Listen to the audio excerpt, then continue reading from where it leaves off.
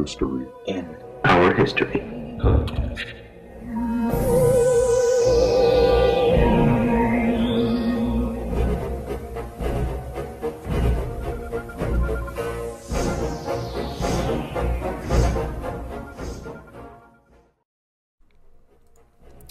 Hey everyone, thank you for listening to the Mystery in Our History podcast, where we take an in-depth look at all things urban legend and conspiracy theory related and how they came to be. I'm J.R. Supa, and joining me as always is Chris Berry. Hello.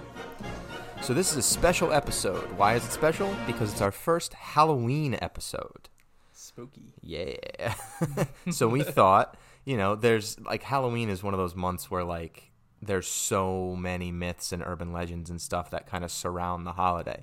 So we thought for our first one, we would go nice and easy and put a nice little special Halloween episode for you. So we chose a very lighthearted topic, I think. And relatively. Yeah, relatively lighthearted topic, right? So this week's episode, we are going to be focusing on poison Halloween candy. Yeah. You never want to eat that candy without checking it first. Or do you? Yeah. Well, I guess we're going to find out, right? Yeah, this is the epitome of an urban legend. And we are going to, is it fact or fiction, right? Are there cases out there of poison Halloween candy? Brought to you, as always, by no one, but we're still sipping the Natty Lights. Come on, Natty, get at us. Get at me, Natty. All right, so tales of evil psychos handing out poison candy on Halloween to unsuspecting little kids have been around for decades, literally decades. And I remember 20 plus years ago, right, when my parents had to check my Halloween candy at night after I went trick-or-treating before I was allowed to eat any of it. And most of the time, they would just send me to bed and be like, you can have all your candy tomorrow, but we have to check it tonight. And every year, that's it. And I always that was code. I always that was just code figured for they we're were taking eating some. it. Yeah, I always just figured they were fucking eating it, and they were just using this myth of poison candy as a ruse. But every year sees the news coverage in response to these tall tales. Radio, TV, newspapers all issue dark warnings about tampered candy and suggesting taking the little ones to parties instead of collecting goodies door to door. There was actually even a column in 1995 warning everyone against the mad poisoner, saying, quote, in recent years there have been reports of people with twisted minds putting razor blades and poison in taffy apples and Halloween candy, end quote. But where did all this paranoia come from? Are there really people out there poisoning kids with Halloween candy? And more importantly, who the fuck hands out candy apples on Halloween? That's just impractical. But we're going to take a look back and see what this urban legend got its start and if there's any evidence out there to actually support it. I mean, I'd rather get the candy apple than that dentist's house that's always on everyone's block. They're like, yes. Here's some floss and toothpaste and toothbrush. Give me the candy apple all day long. Give me the raisins even. I'll take raisins. I would over take that. raisins over the fucking toothbrush-toothpaste combo. Mm-hmm. But sure. We'll start with a little bit of history, hence mystery in our history. Let's go shocker, right? Claims that candy was poisoned or adulterated. That's right, adulterated. Gained general credence during the Industrial Revolution. So that's how far back this goes. This is when food production moved out of the home or local area where it was made in familiar ways by known and trusted people to strangers using unknown ingredients and unfamiliar machines and processes. Some doctors publicly claimed that they were treating children poisoned by candy every day.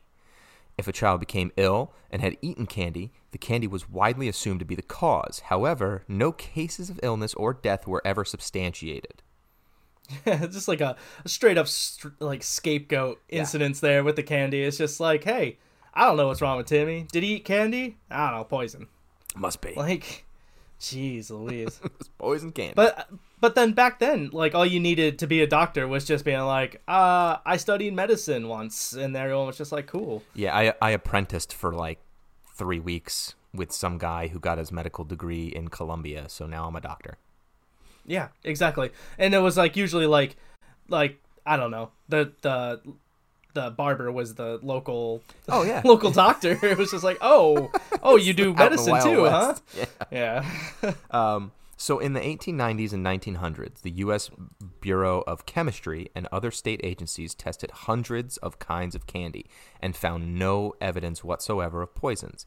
These tests revealed that inexpensive glucose from corn syrup was in common use for cheap candies, and that some candies contained trace amounts of copper from uncoated copper cooking pans, and that coal tar dyes. Jeez, already. It's every episode. One thing gets me. Trace amounts of copper from uncoated copper cooking pans. And you think that would be the one that got me, right? Like, it's so many C's. But anyway, that coal tar dyes were being used for coloring, but there was no evidence of the many types of poison, industrial waste, garbage, or other adulterants alleged to be present. Eventually, the claims that children were being sickened by candy were put down to indigestion due to overeating, because America's a bunch of fatties, or to other causes, including food poisoning due to improper cooking, hygiene, or storage of meat and other foods, which makes perfect sense in the 1890s and 1900s. Right. Yeah, so I mean, like, you pretty much rule out the candy was poisoned from the source. It's just like a hint of that good old lead or copper here or there, but I mean, let's be honest, it makes you nice and hearty. Yeah. It's like grow big and strong with micro traces of lead and copper in your system, and nothing's going to take you down. It makes perfect sense. It's like Colossus from X-Men. You want to be strong like Colossus, you got to get a little lead and copper in your diet. You know, I swear to God, never told me that when I was a kid. He's still my favorite X-Man. And, Colossus? Yeah, I probably Dude, no would have way. just like That's licked my lead. favorite Yeah. X-Men. Dude, No joke. that's great. Yeah, he's my favorite. Yeah, hands down. I always wondered if he had underwater breathing, could he turn to metal and just sink to the bottom of the ocean and just walk around? Probably. Or does he like if he had does he that need to ability? breathe? No, he definitely doesn't have underwater breathing, but like that would be awesome. Yeah. Yeah, I don't know. But- I always think about that. But we digress. All right, back from our tangent. Now we should also take a look at some social causes that most likely contributed to this urban legend and the facts that they had, or the effects that they had. This is not a good day. Here we go. Uh-oh. 3 sips into my natty and I already can't freaking speak. Oh, he's drunk. Oh, God. All right, here we go. The prevalence and persistence of these myths during the 1960s and 70s, a time of social upheaval, greater racial integration, and improved statuses for women, reflected societal questions about who was trustworthy. Because society was struggling with questions about whether to trust neighbors in newly integrated neighborhoods, or young women who were publicly rejecting the subservient motherhood-focused roles previously assigned to women, these stories about unidentifiable neighbors allegedly harming random innocent children during an event intended to bring happiness to these children caught on and retained the public imagination in a way that accurate stories about a judgmental neighbor, an abusive parent, or an adult carelessly leaving harmful chemicals where children could reach them would not have. I was going to say, like, it seems crazy, like crazy times, but then just kind of thought about how we're like kind of currently repeating ourselves. Mm-hmm. It's like I've noticed a lot of like a discourse around children lately, but now it seems to be like more of like on a political level, strangely enough. I just blame Kanye West. Yeah, well, that's fair. I mean, a lot of things can be blamed on him, if we're being honest. Also, he hasn't dropped Yandi. I mean, where's that? It might have come gone. out. It might have come out by the time this podcast airs. However, at the time it's being recorded, it is not out. No, it was supposed to come out last November. So, and he's tweaking some things. He's in the studio tweaking some things. He's just tweaking it. But I digress. I mean, I just wouldn't be shocked if like this poison candy myth kind of came back as like disguised as like political opponents trying to kill your kids. Like, because that's just everything boils down to politics Joe these days. Biden likes to hand out cyanide to children. Would you elect a cyanide peddling whatever he is politician? Awkward over-toucher? Well, some academics... The answer's no. Yes. I would hope so. Some academics also view this as an example of a rumor panic, with Halloween developing as a carnival-like folk institution meant to release social tensions, losing its functionality as neighborhoods themselves break down for various reasons. Very similar to the like satanic panic from the 60s, 70s, 80s, 90s. Now. Yeah, exactly. Like it's So what effects did this have during this period? Due to their fears, parents and communities restricted trick-or-treating and developed alternative, quote, safe, end quote, events such as trunk-or-treat events held at Christian churches. This collective fear also served as the impetus for a, quote unquote, safe trick-or-treating offered by many local malls. I love trunk or treat, and I love the idea behind trunk or treat. I love the sound of trunk or treat, but I think it's the stupidest thing on the planet. See, that's fair, but like here's my defense for it. Like instead of like the instance of being like we're scared of poison candy, it's more or less like if you live in a good apartment complex where kids don't have a neighborhood to go to, they go out in the parking lot and do a trunk or treat kind of thing. Like, right, where everybody just donates candy. Yeah, and you just kind of sit out there and hand out candy to all the cool. the kids that are living in an apartment complex that don't have neighborhoods to go to. Yeah. So it's a good idea. I like it. Well, this story also promoted the sale of individually wrapped brand name candies and discouraged people from giving homemade treats to children. Good riddance, loose candy corn. Get it out of my life forever. I'm still convinced. We may have to do this one Halloween, but there's a myth that candy corn was made like once. All of the candy corn that ever existed was produced once in a mass quantity, and it's just recycled every year. Recycled? Like, do you mean like gone through digestion and recycled? No. Like whatever has not been sold since the beginning of time that it's been made is now just like either repackaged or, you know what I mean, just sent the next year. It never actually gets remade because they made so much of it. I never heard of that, but I would love to look into it. I definitely want to check it out. But if you're watching right now on YouTube, you'll see a picture of an automobile trunk at a trunk-or-treat event at St. John's Lutheran Church and Early Learning Center in Darien, Illinois. If you're listening on iTunes or SoundCloud, we'll post the pic to our Instagram page at 4guysmedia so you can check it out. And that's at the number 4guysmedia. So several events in the late 20th century fostered a modern-day candy tampering myth. And we're going to go into some of those now. In 1959, a California dentist, William Shine, gave candy-coated laxative pills to trick-or-treaters. He was charged with outrage of public decency and unlawful dispensing of drugs. That is a shitty thing to do, literally and figuratively.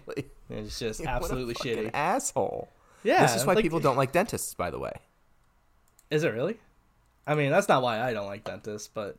No, I hate dentists for totally different reasons, but it's not helping their cause.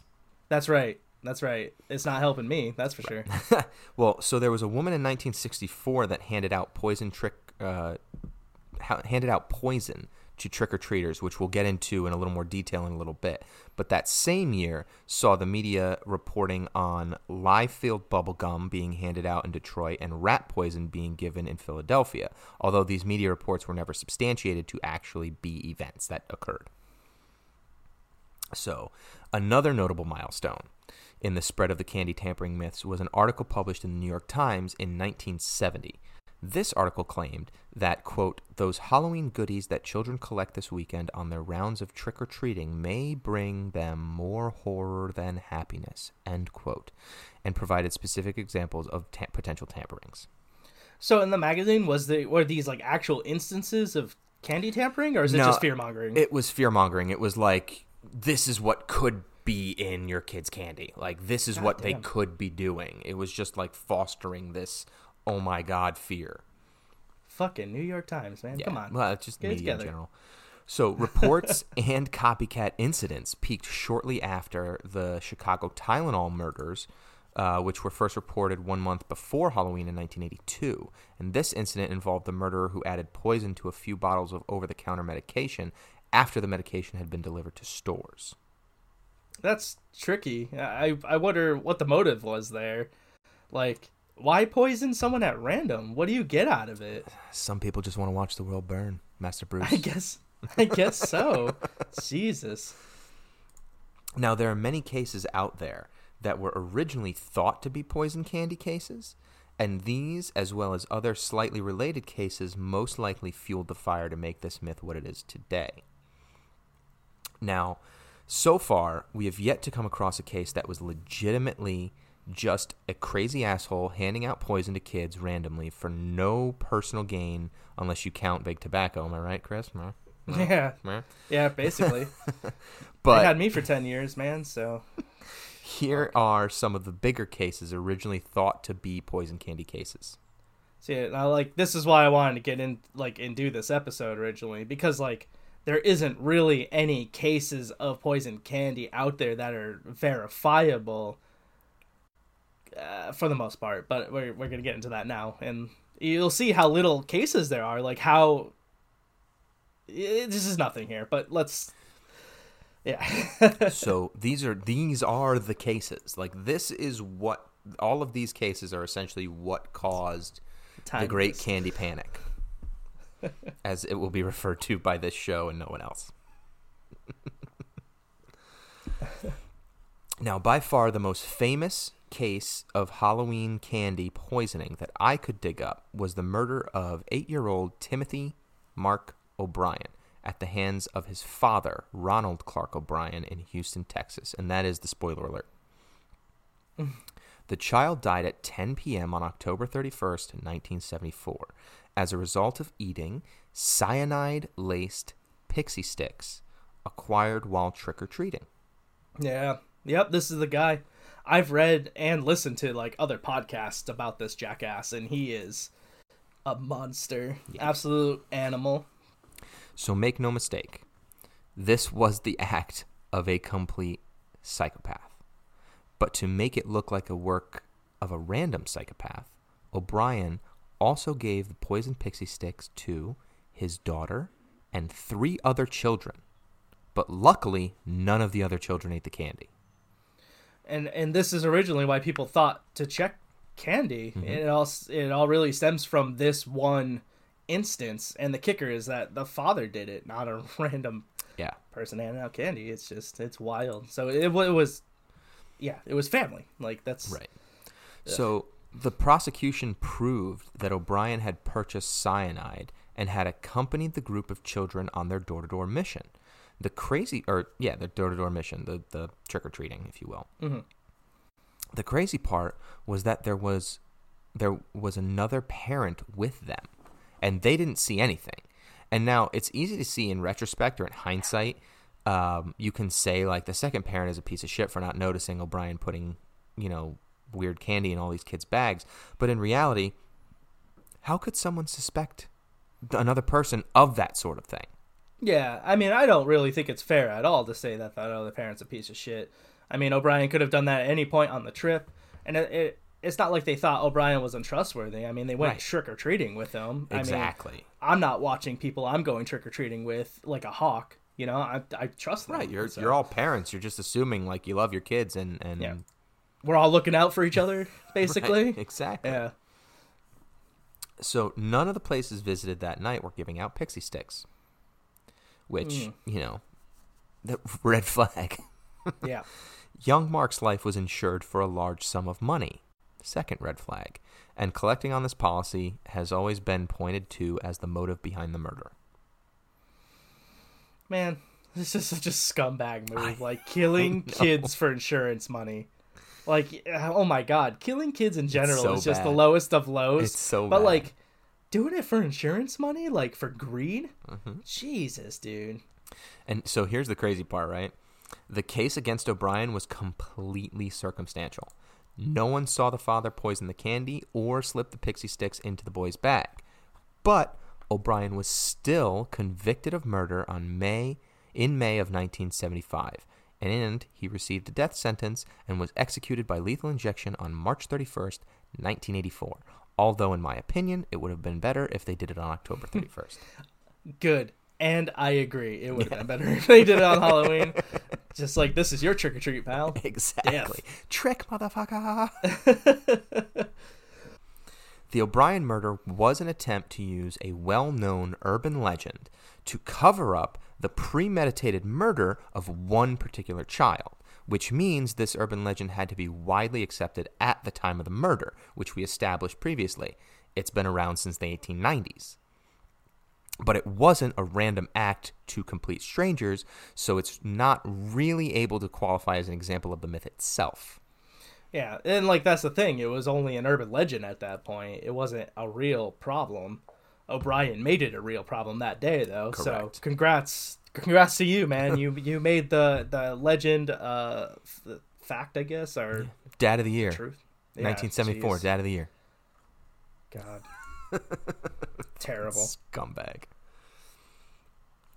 Another example of someone using this legend to mislead the authorities concerning the circumstances surrounding the little boy's death took place in Detroit, of all places, in 1970. On November 2nd, 1970, 5-year-old Kevin Toston fell into a coma and died 4 days later of a heroin overdose. A heroin overdose in Detroit, you say? Ludicrous. Analysis of some of his Halloween candy showed that it had been sprinkled with heroin. So this is before O'Brien. It is. So I was totally wrong on that last part, and that's bad on me. I thought O'Brien was the only instance. Also, where did this kid get his candy? New Hampshire? Zinged him. Got him. Got him. It's a joke to everyone else, but not me. Because you live it every day. Yep. So this case was widely reported as a real-life example of Halloween sadism. Thank you, media, for running with it before you had all the facts. Not nearly so widely circulated were the results of the police investigation, because God forbid the media come back and say, we fucked up. And that concluded that the boy had accidentally got into his uncle's heroin stash and poisoned himself, and that the family had then sprinkled heroin on the kid's candy after the fact to try and protect the uncle. Jeez, dude. Yeah. It had nothing to do with the candy. So Nope, I just I all retract- around stand-up parents. All right, so I retract that last statement. You just O'Brien's still the first monster to get out to do it. But still, I disagree, because those parents are fucking scumbags too. Yeah, because they try to cover it up. Right. Yeah. Like their Yeah, kid you're died right. of a heroin overdose, and they're like, oh, well, it's my brother's fault because he left his heroin stash out. So what I'm going to do is I'm going to take some heroin. I'm going to sprinkle it on the candy. And then that will make it look like some other person killed my son. Yeah, dude, that's insane. Yeah. So Insane. fuck them. Mm. Now, predating both of those stories is the odd case of Helen Feel. That is the story we alluded to earlier in the podcast. She's a Green Lawn, New York housewife who was arrested in 1964 for handing out, get this, she handed out arsenic-laced ant poison buttons as part of a quote-unquote self-evident Halloween joke. Yeah, real funny. Here's poison. Dude, her reasoning is great too. So, annoyed that many of the trick-or-treaters were quote-unquote too old to be asking for free candy, she made up packages of inedible treats to give the teenagers. Oh my god, dude. The packages contained... I'm sorry.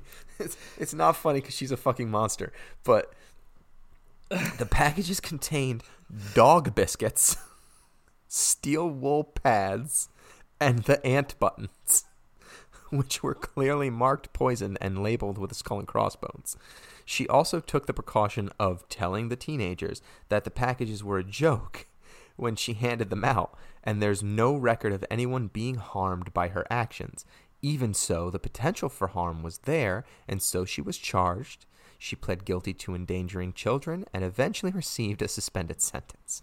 What a cunt. Dude, seriously, like, what a absolute hag. Like, no wonder why older kids went on to do worse things as, like, times went on, if that was, like, the general consensus of things. Like, Yeah. I mean, you really do have to be a hag to deny older kids candy on Halloween. Give them a small piece of candy or something. Yeah. Be like, yo, go. You know what? You're way too old. Here's like half a Milky Way. Get fucking lost. Right. But like, you're gonna hand them poison. Yeah, and like, here's my thing. Like, if they're trick-or-treating, they're staying out of trouble. They're not vandalizing. Great point. They're not doing drugs. They're not drinking. Let them have candy, you goddamn hag woman. Let Jesus. them eat cake. Woman. God, let them eat cake and candy. But like, for real, they're not like, this is the reason why older kids do shit on Halloween, right? Like, a lot of the times it's like, if I was living in a neighborhood when I was younger and I was like 15 years old, right? Obviously, you know, Devil's Night and all that crap where you go out and you raise a little hell and, you know, shit happens. If I went out on a Halloween as a teenager and some lady goes, here, have a poison ant button. You're too old to be trick-or-treating. Do you think for 1 second her house would have been ruined the next day? Yeah. TP'd and egged. 100%. Everything. I've never seen that in my life until I lived in Moodus, Connecticut. And, wow, dude. I remember we lived on a dirt road, and I have never seen a tree so TP'd up in my life. That person had to have been, like, a real jack-off to, like, all the kids, because all the other houses were fine, but this one house, dude, it was egged to death, and there was toilet paper in all the trees. I've noticed that it's either a kid that no one likes, his house always gets the worst of it, or it's an adult that no kid likes, and that house gets the worst of it. Either a person in the neighborhood who's just like a curmudgeon to people, or like a teacher that nobody likes from the school. Like, those are the houses that get hit, or just kids being assholes to another kid that they like to bully. Like, those are the houses that get hammered. Typically, yeah. Yeah. Definitely. So, next story. We already made a New Hampshire reference. Let's head to my home state of Connecticut. After Halloween 1994, a 3-year-old boy from New Britain, Connecticut, was diagnosed as suffering from cocaine poisoning. Ironic? Not really. It's Connecticut. Drug of choice. Though he'd been sick earlier in the day, and reportedly also had a bad habit of putting everything he found in his mouth, the finger was immediately pointed at tampered Halloween candy, with all the usual accompanying media hype and hysteria. More than a week later, the local police announced that no traces of cocaine or any other drug had been found on the leftover piece of candy that he was supposed to have been poisoned by. Evidently, he just had shitty parents instead. Yep. It's funny you say that, because something very similar happened here about a year ago, actually. And even crazier, it was someone I went to school with, and I worked with them after high school. So basically, they sold drugs in the house and left the kid unattended. Yep. Not only did they sell, but they also trafficked drugs, and I assumed used them too, but I guess that's only alleged. I don't know for a fact. I mean, it's kind of a given, though. Like, yeah, exactly. They say don't get high on your own supply, but everybody does. Everybody does. So basically, long story short, the kid ended up being unattended and ate cocaine and ended up overdosing, thus killing the kid. So ridiculous. Well, when the cops showed up, instead of confessing to what actually happened, because he was still responsive when the cops showed up, right? Instead of confessing to what had actually happened, they said that he ate drywall and then wasn't responsive. And basically, the thing that's really tragic is they think that they could have saved this child's life if they knew what was going on from the get-go, knowing it was cocaine. The kid was almost 2 years old when he died. And I was just actually brushing up on this story when we were doing some research for this cast. And I found out that the dad has been sentenced to 10 years and the mom got 20. Good. Yeah. Oh, I agree. But it's just both of them. It's just so wild. You know, when you hear people and they say like, oh, you know, so and so, I can't believe that they murdered someone. They were so nice, or I can't believe this happened with them. They were such a like this is like my instance. Like, I wouldn't say that we were necessarily friends, but like we were like pretty decent acquaintances. Like we had gone out for Like, drinks a couple They times. didn't seem like shitty people. They were just shitty Right. parents. Right. But I mean, I guess it just kind of shows you like drugs will make your life just spiral out of control. And Well, and the other thing is too is like there are just some people out there that shouldn't have kids. yeah, That's bottom Yeah. line, right? Like some people are not meant to be parents, and that's fine. That's okay. Right. You want to be a shitty fucking drug dealer, you're allowed to do that.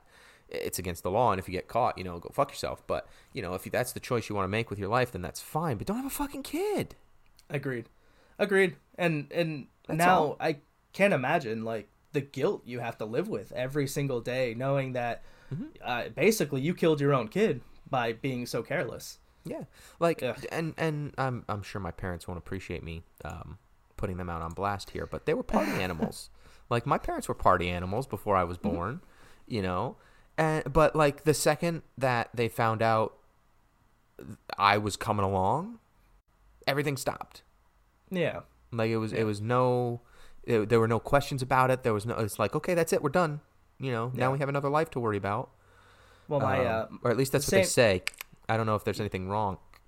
Well, it's kind of had like the weird opposite effect. My dad was 17 when he had me. My mom was 19, so they were very I wanted young. you to say 13 so badly. No, God, no. So they had me when they were very young. Hence, being so young, living in rural Michigan, my dad didn't have many options. He was in trouble a lot. And ended up joining the Navy, which was a good move for him. And that's how I ended up in Connecticut through transfers and all that kind of stuff. Yeah. Basically, long story short, once I got a little bit older and it could bring me places, I too ended up at a lot of parties myself. Because, I mean, in the Navy, drinking is just a big thing. Everyone drinks in the Navy. That being said, though, I was never really put in an unsafe situation. So Yeah. it's... But I mean, bringing your kid to a party, it's different than leaving your kid alone with a pound of cocaine. Right. Exactly. Yeah. I guess. what I I mean? guess that's not even anywhere comparable. But, but I mean, it's just, God, who I leaves know. kids unattended with drugs like that around? It's just, Idiots. yeah. All right, well, even as recently as 2000, the year 2000, an odd act of randomness occurred in the town of Hercules, California, near San Francisco. Some trick-or-treaters came home with little packets of marijuana done up to look like miniature Snickers bars. Parents of the kids who received this special treat quickly contacted the police, who just as quickly traced the giveaway to a particular house. There, a mystified homeowner was confronted about the find. Police investigated and were satisfied the homeowner had no knowledge of the special contents of certain bars that were handed out that night. Yeah. Bullshit. That's the thing. It's that feels like bullshit. Because here's the thing. That shit is so expensive. Nobody's paying $20 per bar of chocolate and handing it out to kids. It's just not happening. It's too expensive. It's too expensive for a joke or a gag. The And then, world's like, most second expensive off, prank. yeah, right. And then, like, second of all, and like, sorry, mom and dad, again, where the hell are people handing out drugs to kids on Halloween? Because I need Hercules, to find California. I need to find that neighborhood and go trick or treat it. Drugs are expensive, and if someone's handing them out, I'm there to collect them. Like, Well, end of story. So let me explain a little further, shine some All right. light on your questions here, Chris. The marijuana packets, dressed up to look like Snickers bars, had landed in the Hercules dead letter office, which is a section of the post office, because whoever had tried to mail the package containing them either didn't use enough postage or had listed an incorrect address. A postal employee, aka the mystified homeowner, charged with transporting the bars plus various canned goods that had accumulated in the dead letter office to a local charity, kept the candy for his own use. He brought the candy home to give out on Halloween, thinking the Snickers bars were, well, Snickers bars, which is why you should never try to do something nice for other people. That's fair. And that makes a little bit more sense now once you put it into perspective. Yeah. But, like, Also, here's the other side of the coin. Why in the fuck are you giving out candy that you found in a random box at the post office to children on Halloween? Like, it just seems so reckless. Like, obviously, with the myth of poison Halloween candy strewn about every year, who in the right mind thinks to themselves, like, oh, mystery candy from the post office, like, that's been sitting back there for over a year. Better give that out to kids on Halloween. Like, I want to know is, because I'm not, as much as I would like to be, I'm not as involved in the drug community as I would like. That's yeah, you can just reference me. That's fine. That's fine. So my question is, and granted, this is in 2000, so things have changed in the last 20 years. But he said they looked like Snickers bars. I'm assuming they're not like packets of marijuana that say Snickers on the package. No. Right? So this had to just look like off-brand candy packaging. And he just thought it was Snickers, when in reality it was marijuana. But, like, how fucking stupid do you have to... Like, it's unmarked candy. Yeah. As far as you're concerned, like, this is homemade shit. Yeah, exactly. Like, why are you handing that out to kids? Like, because like, anybody... Go buy a bag of candy. Right, anybody who manufactures candy on any kind of scale has some kind of branding. And if they're just dressed up to look like Snickers, there's no branding on it. So, you know what I mean? Yeah. That's infuriating. Fucking asshole. He's a fucking asshole. It's so infuriating. That's long story short, he's a fucking asshole. Yeah. Now, there are quite a few other stories that are related to the poison Halloween candy myth. But, again, none of them fall into the category of some deranged weirdo handing out poison to kids in an attempt to do nothing other than harm them.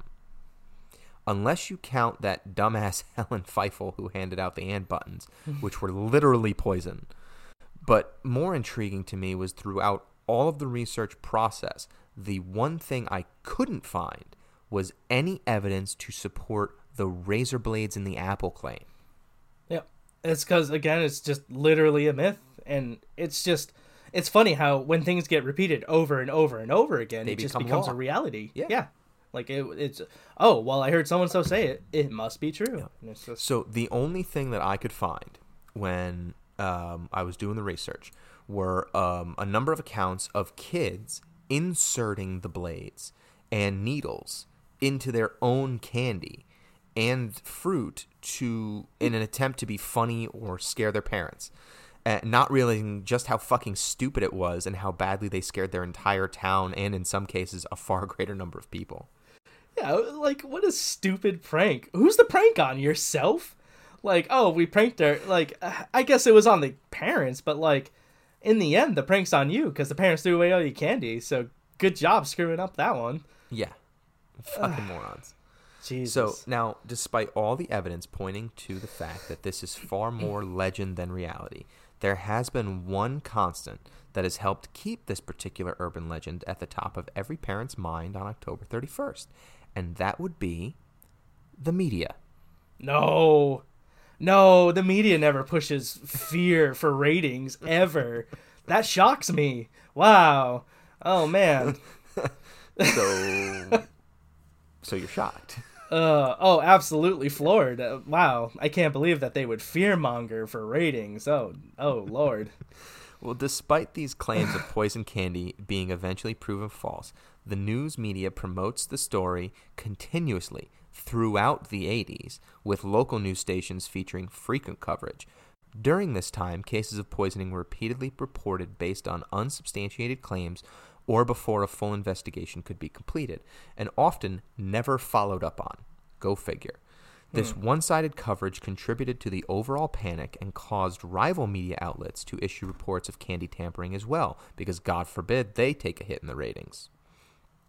However, Joel Best says in The Razor Blade in the Apple, The Social Construction of Urban Legends, that the spread of the myth cannot be blamed solely on the media and that it must have been transmitted via word of mouth as well.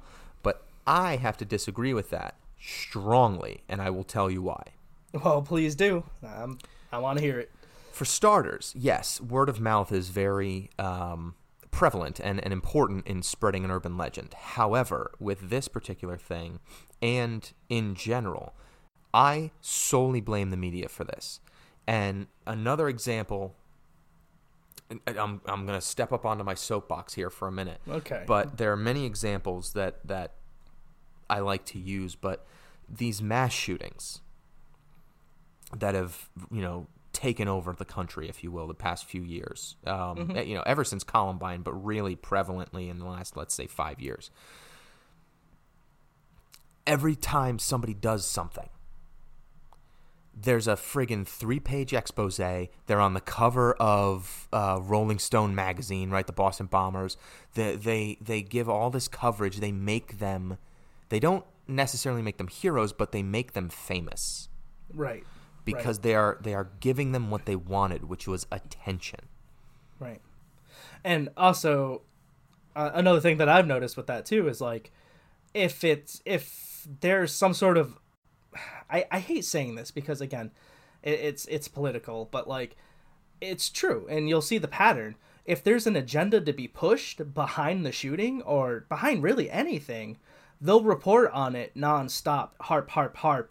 Report. This is how we make sure it doesn't happen again. However, if it doesn't fit a narrative, you'll never hear about it ever. Right. I was just gonna say there's shootings that happen that we never even hear about that you don't get the coverage on because they can't push anything on it. Because they didn't go in there shouting, Mexicans go home or whatever the case may be. Right. So to continue my point, they're publishing their manifestos. They're giving them all of this coverage, right? Mm-hmm. My issue with it is this, and I'm not equating these two. I'm not putting these two things on the same plane. So before anyone gets outraged, I am not saying this is the same thing. However, look at the end results of what I'm about to say. Do you remember streakers? People that would run out onto sporting event fields naked. They would take off all their clothes, they would jump out on the field, and they would get chased around, and the cameras would follow them, and it would be funny, ha ha ha, and they got their 15 minutes of fame. Yeah. Somebody, I don't know who, whether it was the FCC or the stations all got together and said, fuck these guys, whatever the case may be. Anytime somebody goes out onto the field, the network covering the game refuses to show them.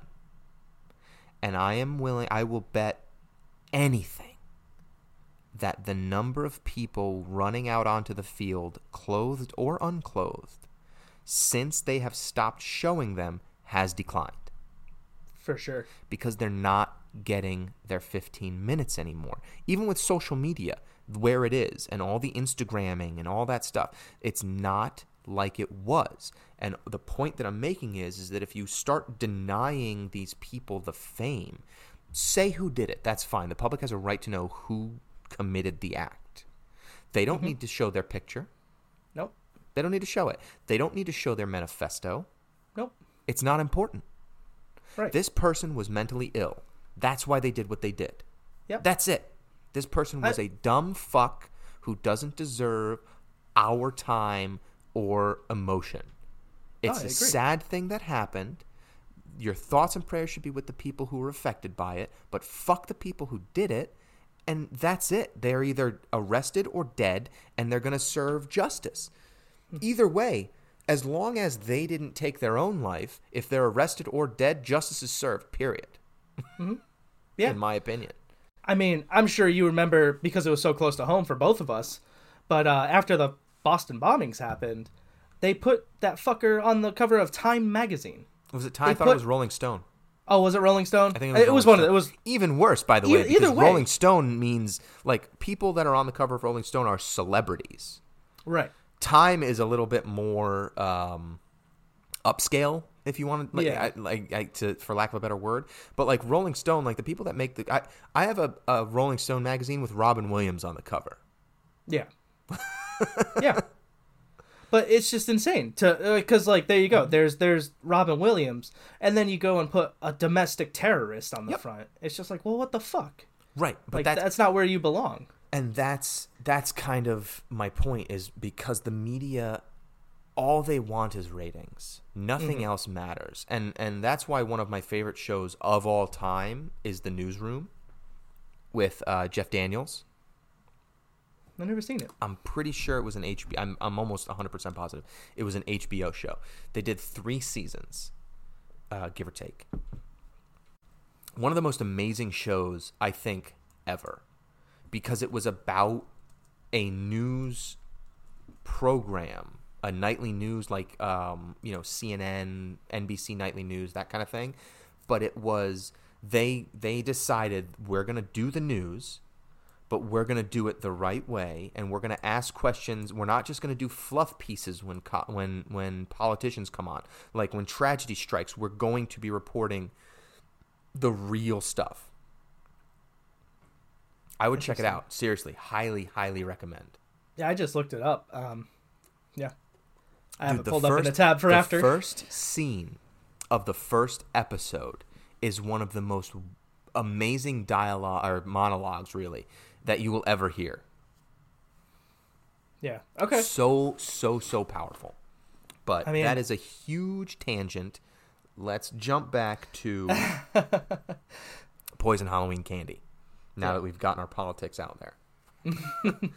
By 1985, the media had driven the hysteria about candy poisonings to such a point that an ABC News Washington Post poll that found 60% of parents feared that their children would be injured or killed because of Halloween candy sabotage. That's ridiculous, considering that no substantiated cases had happened. Right. Just that one. And it's just like, oh, well, what should I do if my kid gets poisoned? Better check the news. It's just like, ugh. It's like, stop. Yeah. It got so bad at one point that advice columnists entered the fray during the 80s and the 90s with both Ask Ann Landers and Dear Abby warning parents of the Halloween candy tampering. Okay? These are direct quotes from their columns. In recent years, there have been reports of people with twisted minds putting razor blades and poison in taffy apples and Halloween candy. It is no longer safe to let your child eat treats that come from strangers. End quote. Ann Landers, 1995. Where's your proof, Ann? Where's your proof on that? That's just not true, Ann. Come on, stop lying. There have been reports of people with twisted minds putting razor blades and poison in taffy apples. That is not true. It's unsubstantiated. There have been reports of kids being fucking morons. You're right. There have been reports up to that point of Halloween candy being poisoned and then later found out that it had nothing to do with strangers. But that quote is inaccurate and unsubstantiated, and she had no backing to really say that. Get it together, Anne. Right. Next one. Quote, somebody's child will become violently ill or die after eating poison candy or an apple containing a razor blade. End quote. Dear Abby, 1983. Fuck you, Abby. What? That's such a pointless, it's just so pointless. That's like being like, when you're at the park, it's possible your kid could get hit by a car and die. It's just like, well, no shit, that's possible. Like, but you didn't have to write. She could have just said, if you go jogging in Central Park after midnight, your chances of being raped are increased. Right.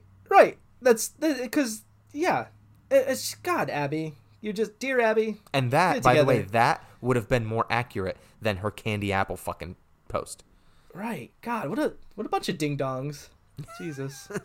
Well, in conclusion, there are plenty of psychos out there. And if you know of anyone handing out fruit or candied apples on a Halloween, chances are they are one of them. And you should definitely check whatever they give your kids or nieces and nephews or whoever, because at the very least, they are shitty people just for handing out fruit and candied apples. But there is really no evidence to support the claims that Halloween candy is potentially deadly. Yeah. And, obviously, still check your kids' candy when you get home. Just because there's no real case of this happening doesn't mean you need to be another, a first real case or should aim to be the first case by just being careless with your kids' candy. Check it. Look at it. You don't need to put it under a microscope and dissect it, but just check your kids' candy, for Christ's sake. Well, and I would also still keep this particular urban legend in your back pocket in case you want to use it to take some of your kids' candy for yourself. Well, yeah. You know, I know that when little baby Supa starts trick-or-treating, although by that time trick-or-treating and Halloween in general might end up being a victim of cancel culture because some white kid dresses up like a ninja and causes a national outrage of racial appropriation, but I digress. When little baby Supa starts trick-or-treating, I will most likely be using this to take some of his candy because I'm a sugar addict and I can't help myself. Yeah. But That's just the parent tax. That's exactly. It's the parent tag. Listen, if I have to sacrifice my fucking Halloween to take your ass trick-or-treating and grandma and grandpa aren't up here to fucking watch you, I'm going to take your candy. That's right. But that's all for this week's episode on the poisoned Halloween candy. Fact or fiction, I have to say that this urban legend is pretty much debunked until some psychopath actually does it. And that's not an invitation. Right, that's exactly. Not an invitation to anyone. That's not an invitation. Like, Don't go proving us wrong. Right. This is, I mean, if you have a something that I missed, if there is a story out there that I missed of an actual, just straight up random person handing out random bad shit to random kids for no other reason other than to cause them physical, emotional, or mental distress, then feel free to email it to us at the number 4 guys media network at gmail.com. I'm happy to post a little short after this episode and correct the fact that it has not been debunked and it's actually happened. Happy to. But if you, as always, have any urban legends or conspiracy theories that you think we should cover, feel free to email us again at the number 4 guys media network at gmail.com. Please make sure to subscribe and rate us on iTunes. Check the like and subscribe buttons on YouTube, on the 4 Guys Media Network page, or check us out on SoundCloud by searching MIOH Pod, all one word. Thanks for listening, and we will see you next time on the Mystery in Our History podcast. Bye. No deep dab this time? No deep dab. Just, I'll give one for the fans. A half a deep dab. Yeah, this is for the fans.